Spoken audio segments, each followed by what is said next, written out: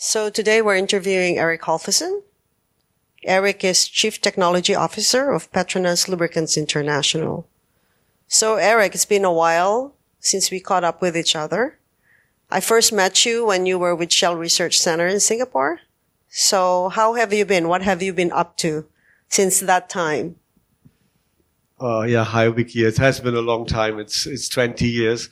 And I think a lot has happened. In particular, we started together with UNEP on making fuels in Asia cleaner. And now we see where we are today. There's no more lead. We have reduced sulfur in a lot of the countries considerably. And if I look back, I look back with pride because I feel part of this process. And I think those who have been involved have done a very good job for the Asian people, more or less. Yes, so you were part of the UNEP partnership for clean fuels and vehicles. And I think if I remember correctly, it was last year when they announced that finally lead is completely off the market around the world. So that is quite an accomplishment. And how difficult was it to take lead out of gasoline? Here in Asia, it was, of course, difficult because there were a few countries that were very resistant to the takeout for various reasons. And once the decisions were made, there were still large stockpiles that had to be drawn down. And over time, but resilience pays off. Don't take no for an answer and try again. And I think that it was a painful process, but in the end, it was successful. And now the next step, of course, is reducing the sulfur in Asia as well. And we are on a very, very good path. And I think soon we will see more European standard fuels all over Asia. Okay, let's start from the beginning. What's wrong about sulfur? We know what's wrong about lead. Sulfur, as we know, is not a pollutant itself. It's an enabler for better exhaust gas after treatment devices. And that's why we need to get to very low or even eliminate sulfur altogether. Once you are below the Euro 2 threshold, it really becomes an enabler. And to have modern technology all throughout Asia for trucks in particular, you need those low sulfur level or sulfur-free fuels. So we're talking about really 10 parts per million, not Correct. Zero sulfur, right? Correct. Okay. If we can go to 50 everywhere, that would be a big step. And the ultimate goal is 10, of course. And where are we now in Asia? We have a mixed bag, but I think a lot of the Asian countries now have access to 10 ppm already. 50 is the standard, with a few countries still above the 50 limit. And the question is why it's that way. It's the refinery infrastructure that is outdated and needs heavy investments. And unfortunately, also with the current situation, there is not so much capital available to do the necessary steps, and governments are prepared to step back a little bit, I think, and wait because of the situation. I think in Asia Pacific, including Australia, the only government that seems to be supportive of refinery upgrades at this point is really Australia. They just gave a grant, if I'm not mistaken, to Viva Energy to upgrade the old Shell refinery so that it can continue to operate with lower sulfur. But of course, they are in a different situation, aren't they? They're really after energy security. Correct. Yeah. I think in Australia, I followed that very closely. I believe it's a matter of national energy security that Australia wants to maintain at least a minimum level of in-country refining. Yes, and they only have 2 left. And so that really brings them down to not having too much of an option if both refineries have to close down because they can't meet the sulfur requirement. Correct. Yeah. But since you started in Asia working on fuels, then you moved to Saudi Arabia to work in the research center of Saudi Aramco, and then you moved to Petronas. But in this role, you're actually involved in lubricants.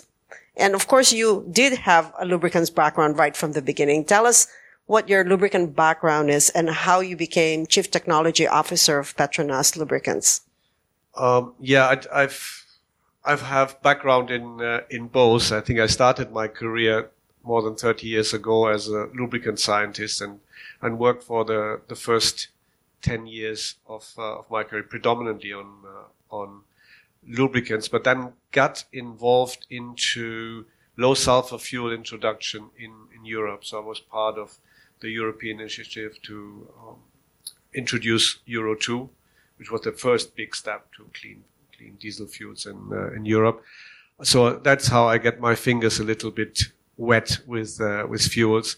Then when I moved to Asia, I covered fuels and lubricants, and then concentrate on fuels because that was where I think with my background I could help most in Asia.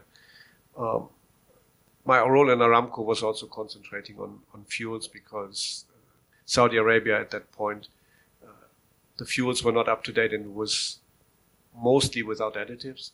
So we looked into additive introduction in the Saudi Arabian market. And then the call came from Petronas whether I would be interested to join them. And I think the challenge here was that Petronas had various lubricants parts within its organization. Strong presence in Brazil, strong presence in South Africa, presence in Italy, traditionally through the acquisition of Fiat Lubrificanti, and then the homegrown lubricants business in Malaysia, so covering Asian neighbors. And the challenge was to pull this all together into a global organization, both for an R&T set up, but also for technical services to ensure that the global competence and wisdom that we had accumulated over time was available to our customers throughout our global presence. And it took a few years, but now I would say we have a very strong global organization. What year did you move to Petronas, Eric? I moved in 2013, which also coincided with the start of the partnership with Mercedes and Formula One. So that was 9 years ago. Correct. And today, how different is the global footprint of Petronas Lubricants? It's a lot different, I would say, and particularly when it comes to our product portfolio. We have harmonized our product portfolio across the globe. We can today guarantee to our customers the same quality throughout. Yeah, so there is no more difference between whether you sit in Europe or whether you sit in Brazil or in China. We have modern blending plants under my supervision. We built 2, one in China and one in India, that are up and running up to the latest standards. And of course, all this is supported by a technical service team that has presence very close to our customers. So we don't have to wait for anyone to wake up in a different time zone. We have technical support present in all time zones that can jump in and help customers whenever it's required. So actually, Petronas is one of very few national oil companies that operate their lubricants business globally. Where are you in terms of market share globally? Globally, I think we are scratching around to the 5%. Or 5% is the ambition. But it's very, very fragmented. We have strong markets like South Africa, Malaysia, Italy, Brazil, where our market share is above 10%. So we are very strong players. And then, of course, we have markets that are important for us, like India and China, where we still around the 1% threshold. But we believe we have what it takes to be successful in those markets as well. So in terms of market share, Shell is the top marketer in the world. Now, how difficult would it be to be another Shell? I think it's very, very difficult for any other company to get there. Do we have the ambition as Petronas? Not at that spread. So we go with an approach that is select and focused. We know where our strengths are, and we focus on those, and we know where it would be difficult to enter the market. We talked over the past days at the conference here about aviation lubricants, and I think if you are not involved, it would be very difficult to get involved and to get a significant share. And there are other parts of the lubricants business where you think twice whether it's something you should invest in. Yeah, because traditionally the aviation lubricants segment, and you having been part of Shell know this, has always been a major market. I mean, it's a market that's dominated by majors simply because getting certification by airlines, aircraft, and other manufacturers, and even the FAA is really very tough. Mm-hmm. So that's cannot be an aspiration for just any company. Yeah, you're absolutely right.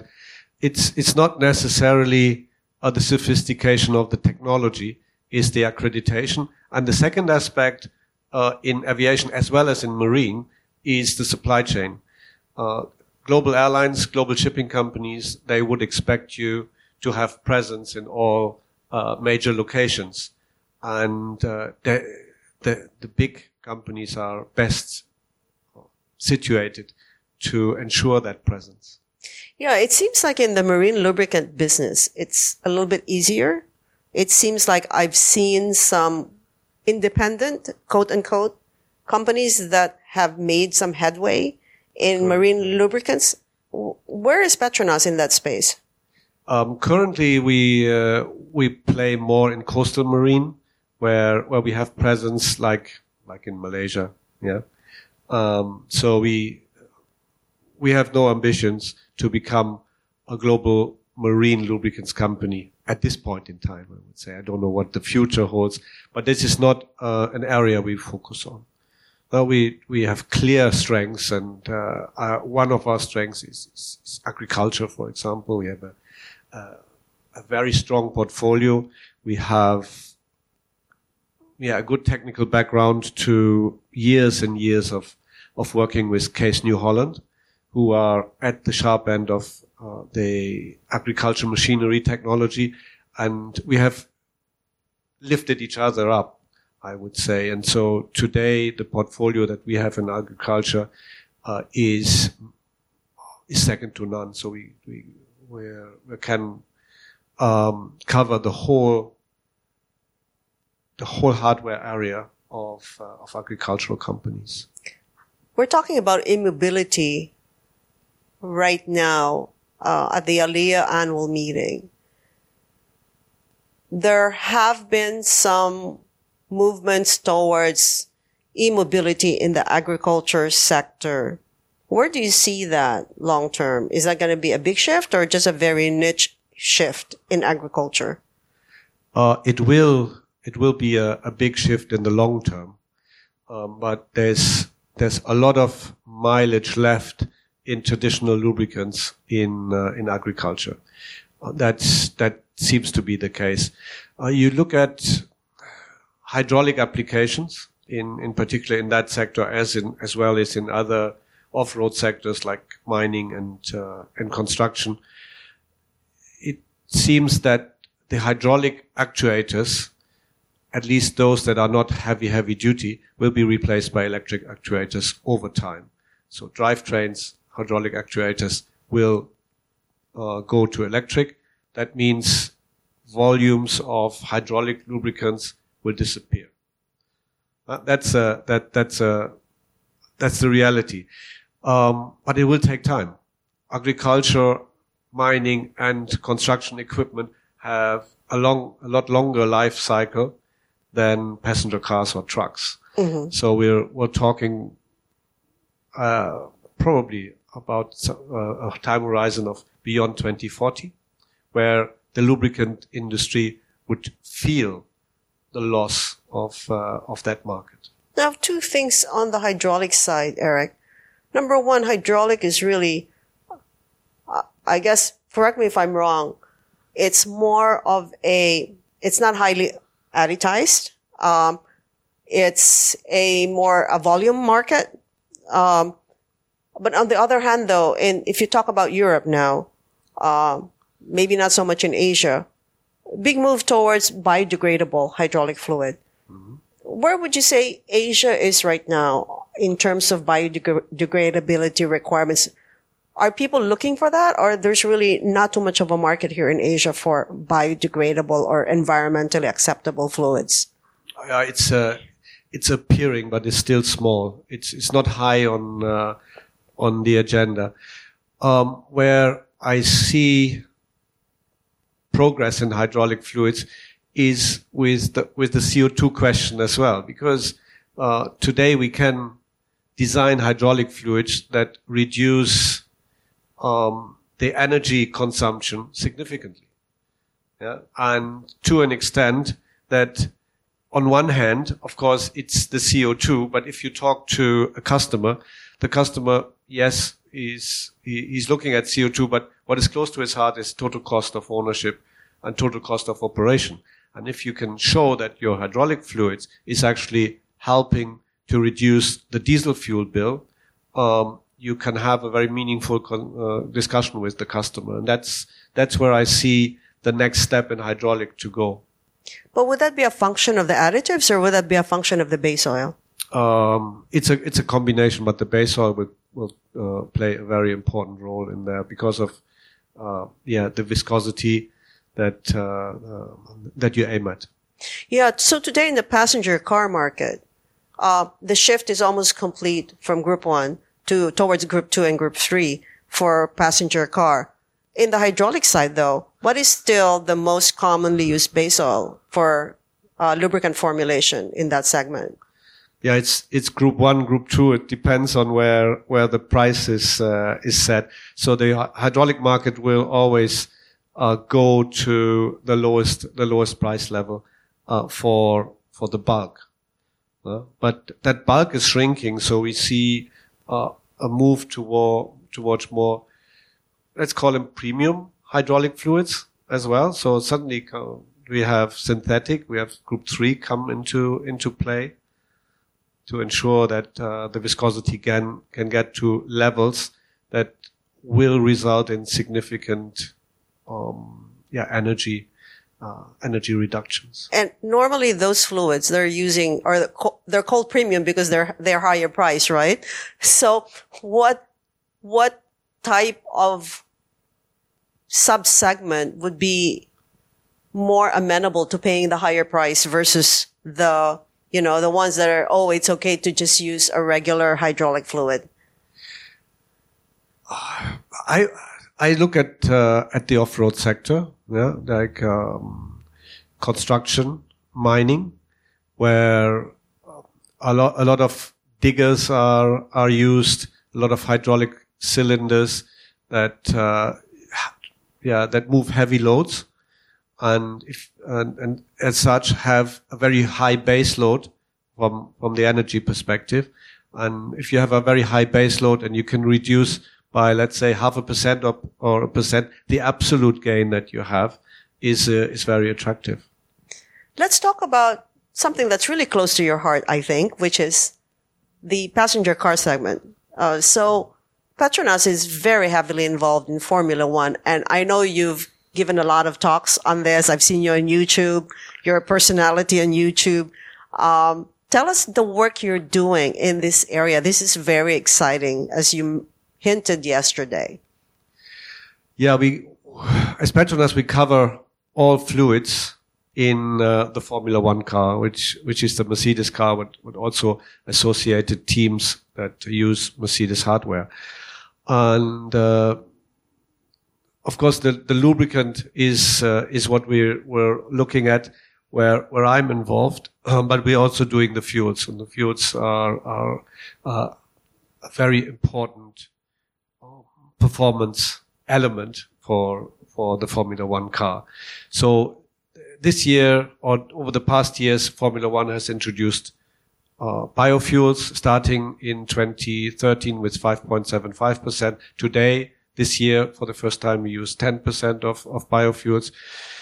So what we learn formulating those fuels, we can directly apply to our retail fuels that Petronas retails only in 2 markets, in Malaysia and in South Africa. For lubricants, of course, the knowledge we gain, we can directly use everywhere where our lubricants are marketed. And it stays the same. It's all about friction reduction, reducing the friction losses in the engine and in the drivetrain of the Formula One car.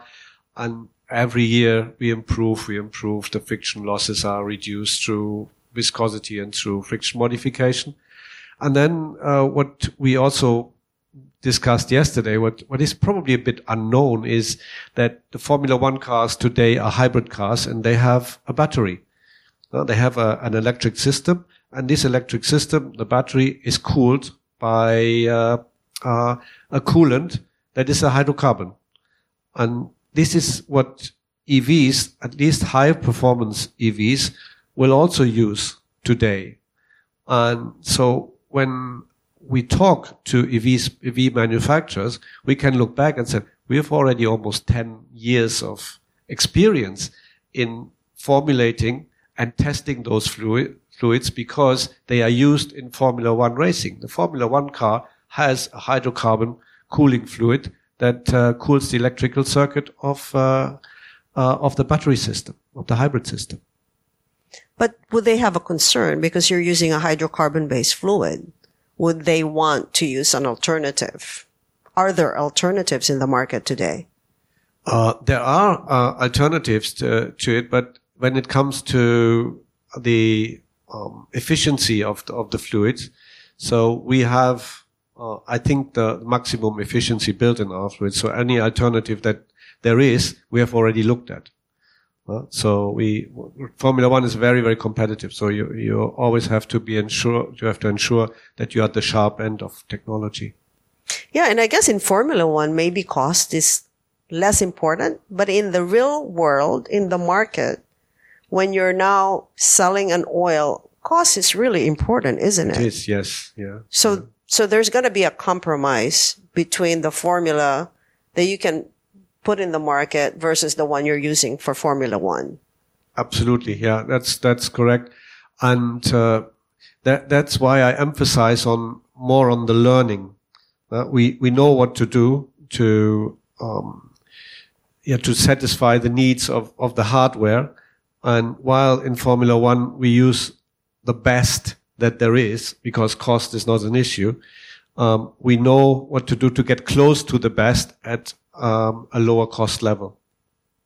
So having been involved in this field for more than 20 years now, give us some insights of your learnings. And particularly over the past 2 years, I was curious, Eric, you were mentioning, you used to be based in Italy, and during the pandemic, you moved to Malaysia. And tell us the story. What happened?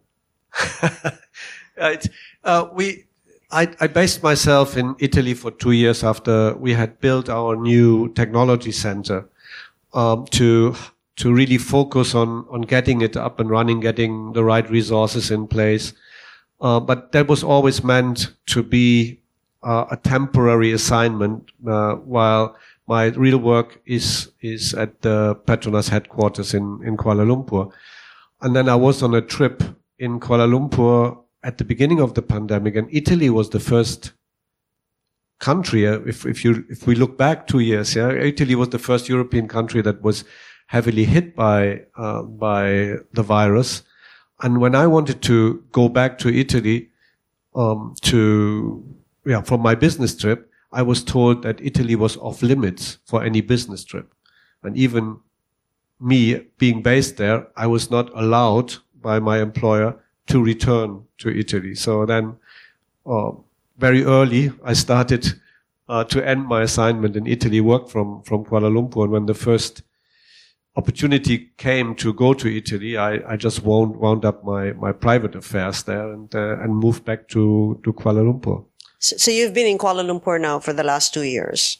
Yes, more or less. So it's about 18 months that I'm back in Kuala Lumpur now. Yeah. What's been your experience with the pandemic? Tell us, did it change you, or was it business as usual?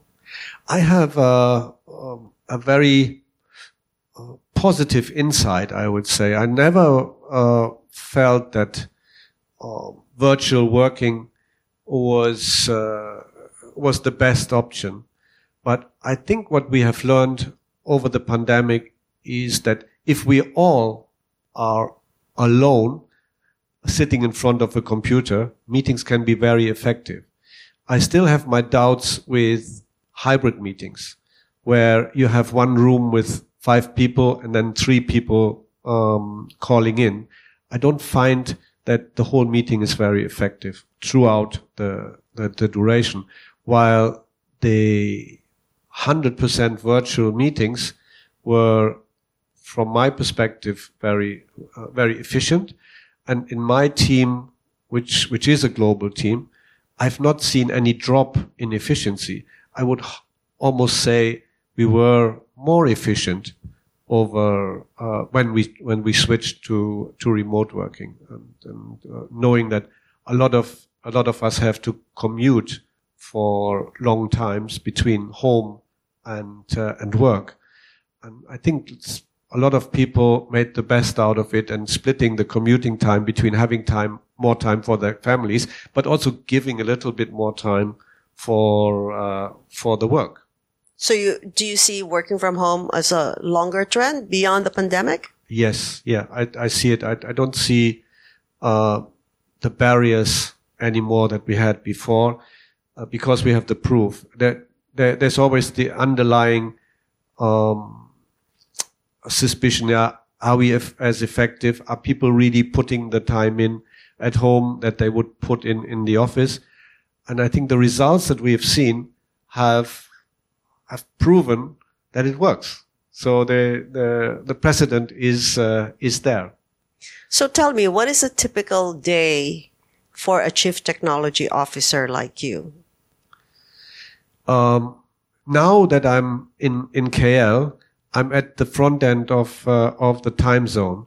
So I'm a very active person. So I go out very early. I go for a run at 6 or 6:30 in the morning, come back. Sometimes I do a little bit of yoga, have a nice breakfast, and then I start maybe 9, sometimes even 10 o'clock. But then it goes long. Then I deal with my Asian team. Then I catch up with Italy, with the scientists that work there, and a few days per week, maybe 1 or 2 days per week, I have teleconferences with Brazil or with Chicago, where part of my team sits, and that can take me until 9 o'clock in the evening.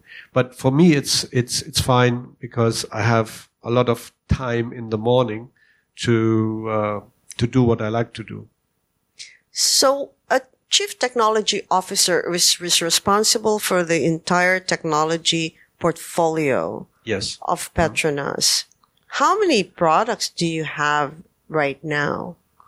Well, it goes beyond products. Yeah, it also, technology in Petronas Lubricants also comprises business technology, which you would call IT. That means I also cover digital, which today is a very good synergy because it's industrial lubricants, services that rely on digital tools are more and more coming into our business or are more and more part of our business.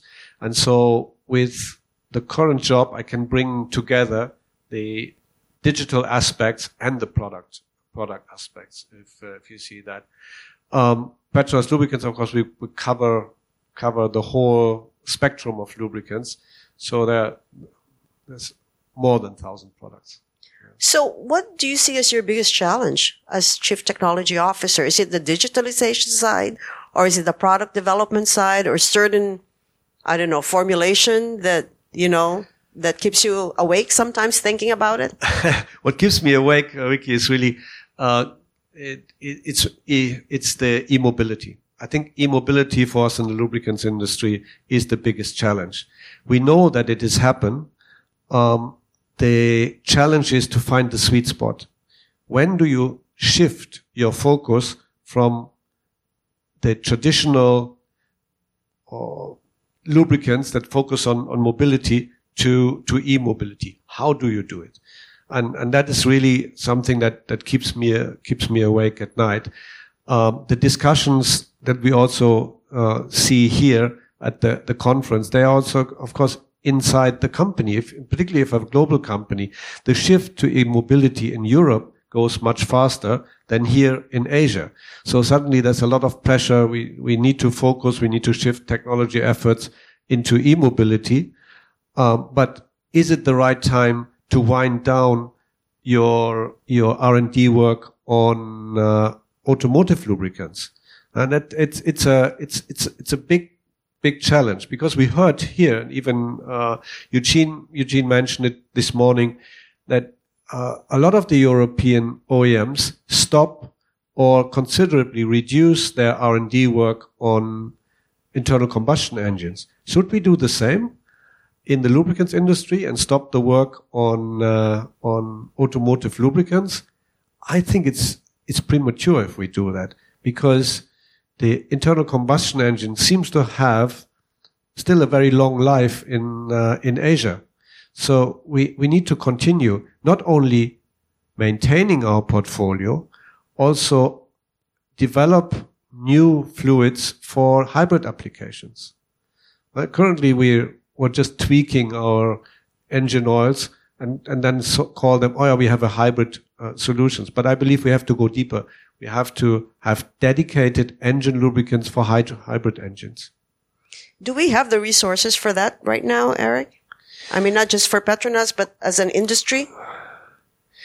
I believe we should, because what my mental model is we can slowly phase down our efforts on automotive lubricants. Not stop them, but phase them down, and at the same time ramp up the efforts on R&D on EV fluids.